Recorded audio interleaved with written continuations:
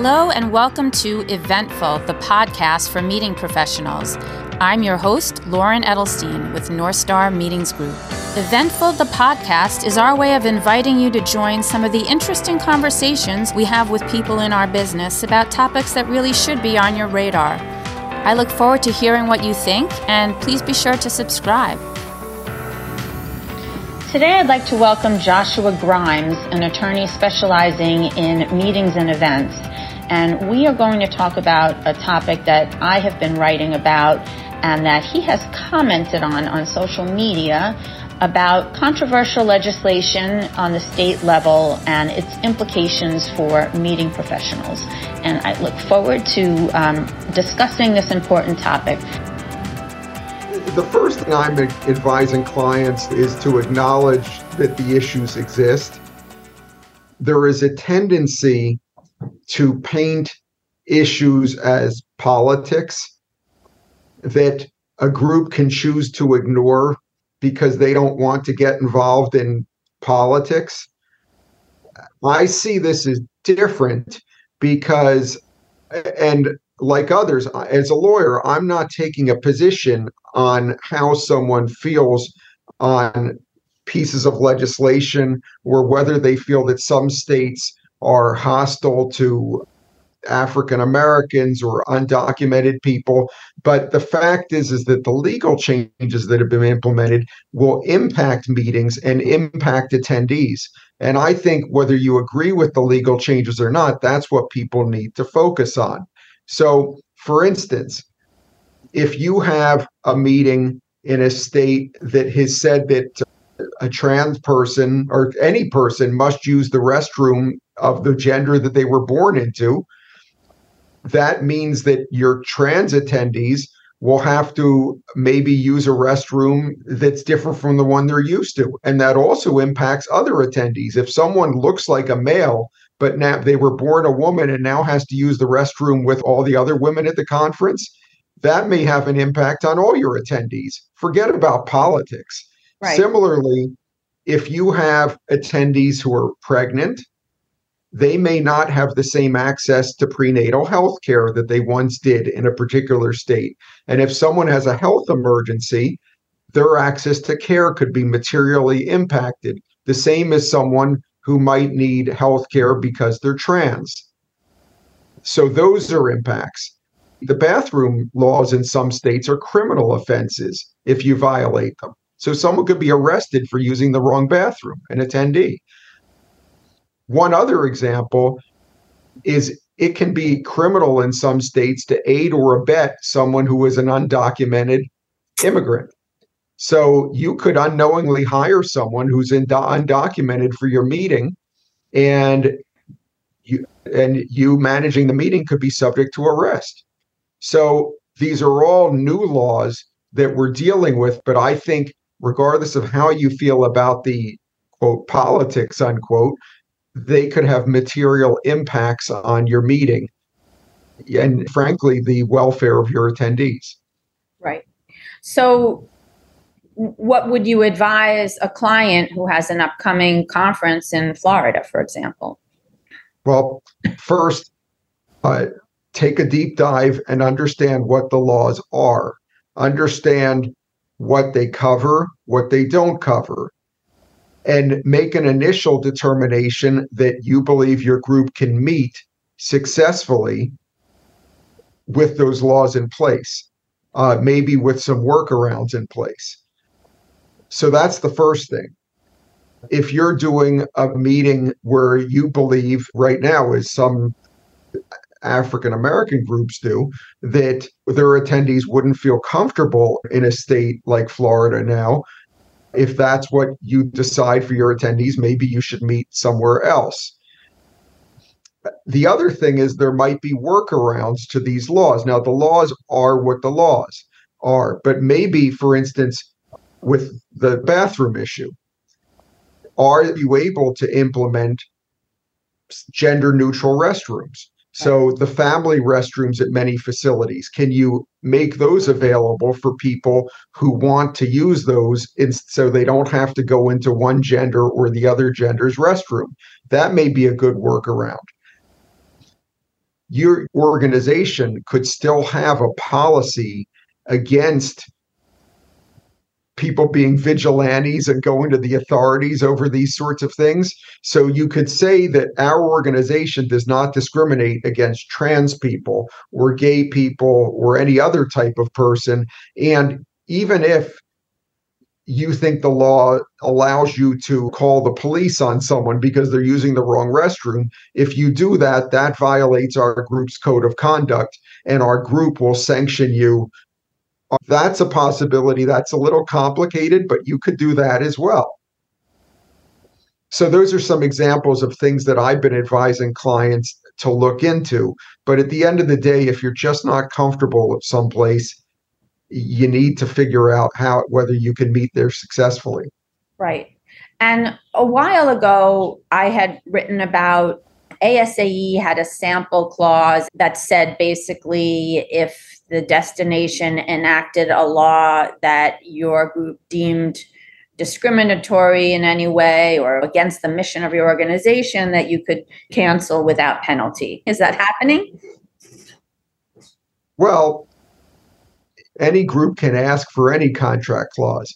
I personally felt that contract clause was pretty loose in the way an attorney representing a hotel might say you could drive a truck through it because it was so vague.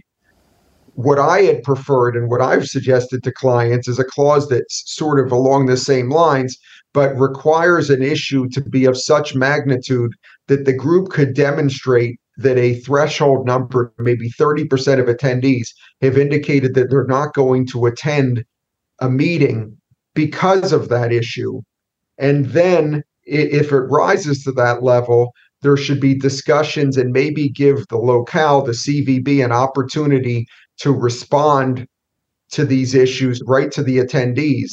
And then if it continues to be an issue, maybe either the group can reschedule, cancel, or there could be other remedies. But I do think that the ASAE clause is a framework that's a start of a conversation. Now, if you're meeting in a second-tier destination at an unattractive time of year, you're more likely to get it than you will at a first-tier destination. So, for instance, if you want to meet in Miami in October or February or March, you're probably less likely to get it than if you meet in Baltimore in August, right, or in January. Right.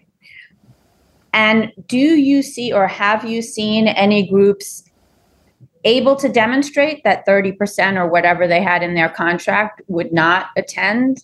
Yes, I've had that happen. Now, have I seen it since the pandemic? No. And hotels, as you may know, and venues have significantly tightened their contracts since then. So because I was successfully able to work with a client before the pandemic to have the clause put in a contract doesn't mean that I would be tomorrow. But yes, it has been invoked. But as I say, the challenge is not just the clause, but now we've got this mushrooming group of social issues out there. I think the important thing is to make sure that there's some definitiveness and it's not just subjective on the group to say, we're uncomfortable, so we're leaving. Right. If you're meeting in a destination that has passed a number of laws that would be restrictive on voting rights, on gay rights, on trans rights, the venue in those areas would be reticent to just allow a group to cancel without some definitive parameters on what would rise to the level of cancellation. And that's where I think a successful clause in a contract should have definitive parameters, so it's not just up to the group's discretion to cancel. Right. And so that would require them surveying their participants or would-be participants to see whether they intended to come or not, right? And then presenting the results? Yes. When I've seen this comes up, usually the participants have proactively contacted the event or the meeting organizers. I would argue that if you're a meeting planner for an association and you poll your possible attendees about whether an issue bothers them, that's like fishing for a problem. Yeah. I think it has to organically come from the attendees. And most groups that have these clauses, the attendees aren't shy about making their feelings known. Back to duty of care. Do you feel that there is a duty of care issue with the 6-week abortion ban? Is that a concern in terms of duty of care? I believe it is, because your duty of care as an organization is to act reasonably in the context of the responsibility you have as a professional, assuming you're a professional organization, and you have meeting professionals on staff to plan a meeting.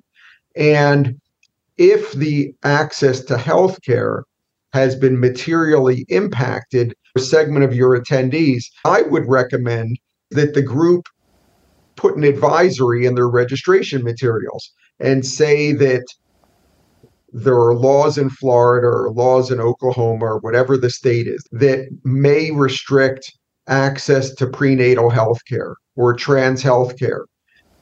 By attending this meeting, you agree that you understand the risks and maybe even agree to assume the risks, and have the person agree to that before they sign off to register for the meeting.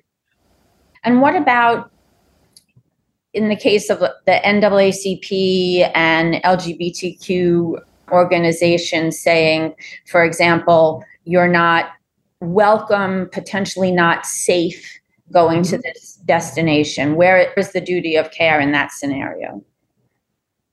Well, I think, again, the duty is for a professional meeting planner to investigate and inform attendees of the risks. It's really a matter of keeping attendees informed of what the risks would be. Because of these rash of issues, some admit that there are states they're just not considering because the legal concerns are dicey issues for their group. Are you seeing that as well? Yeah, and that's happening. I read today that a particular group has canceled. And it's interesting because I always think as a lawyer, how did they cancel? Because with most contracts, if you cancel, you're going to pay cancellation damages. And that may be what's happened. Let's face it, many people in this industry aren't represented by attorneys or have other advisors who think about these things. And certainly, with a few exceptions, the meeting industry associations and certainly the hotels and other suppliers do not encourage anybody to think about these issues. And that statement, frankly, still exists even today with what's going on. Yeah. We've written in the past about event cancellation insurance. Yes. Would that cover in some instances a situation regarding legislation? I doubt it. Yeah. Because it's not objective enough a thing for insurance. Insurance, as you may know, is difficult enough to get after COVID. I would be pleasantly surprised if you could get event insurance to cover a cancellation for a legal change. Now, let me say this. Depending on the group, it's possible that you could use government regulation as a reason to try and cancel under a force majeure clause.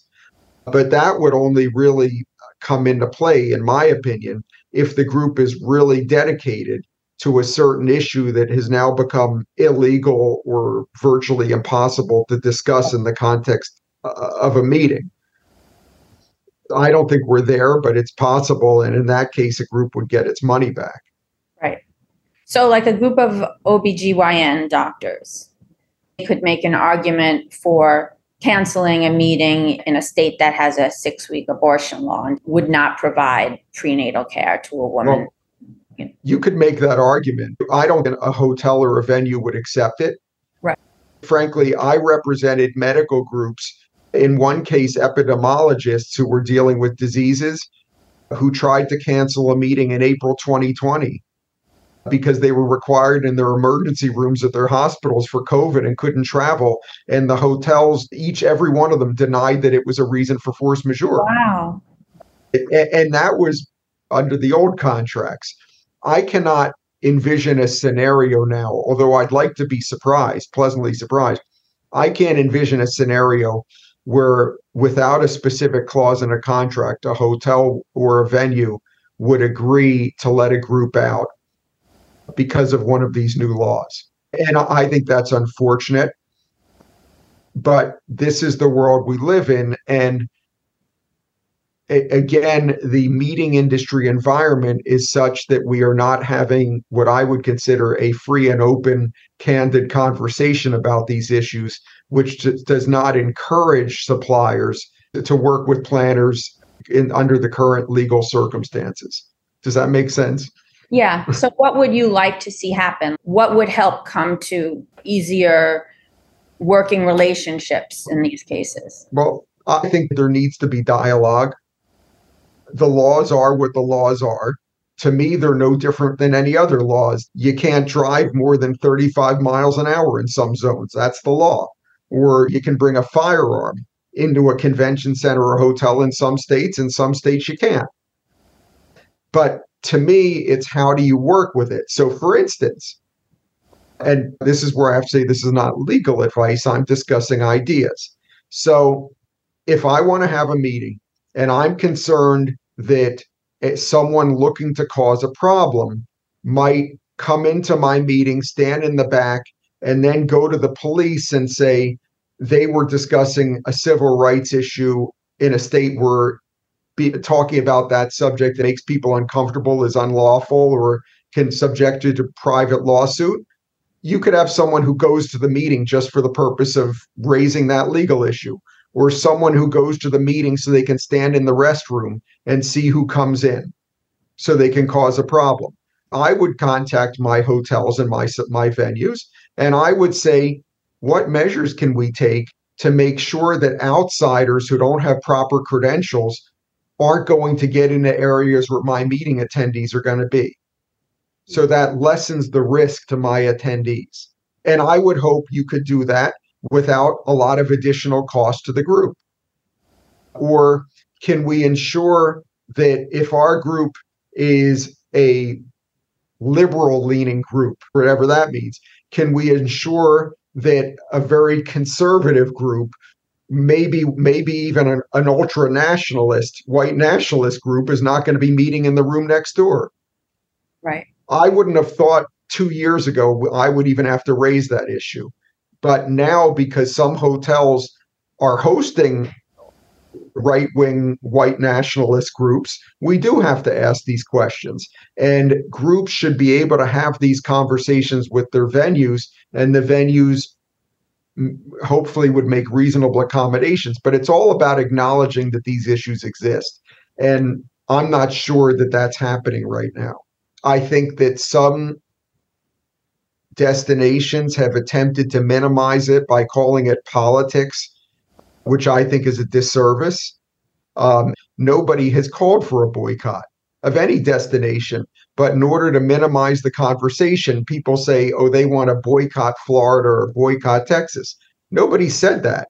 Right. They've issued advisories. Venues and suppliers and DMOs, they don't want to touch this. I've been a member of MPI for 25 years. I'm speaking at WEC next week. I've spoken for well over 100 MPI chapter sessions in my career, probably close to 200, but I don't hear a lot coming out of MPI on this subject. I don't hear a lot from PCMA on this subject, and I think they're not doing their members a great service. Right, because it is something that people want to talk about. They need to talk about. It's important. And I think it benefits everybody to talk about it. Mm-hmm. Yeah. But you know what? They're going to do what they're going to do. I think eventually they will talk about it. I hope it's the right people participating. I'm happy to be a resource with this sort of thing. Thanks for listening to Eventful, the podcast for meeting professionals. Be sure to rate and review us and subscribe. Check back for new episodes soon.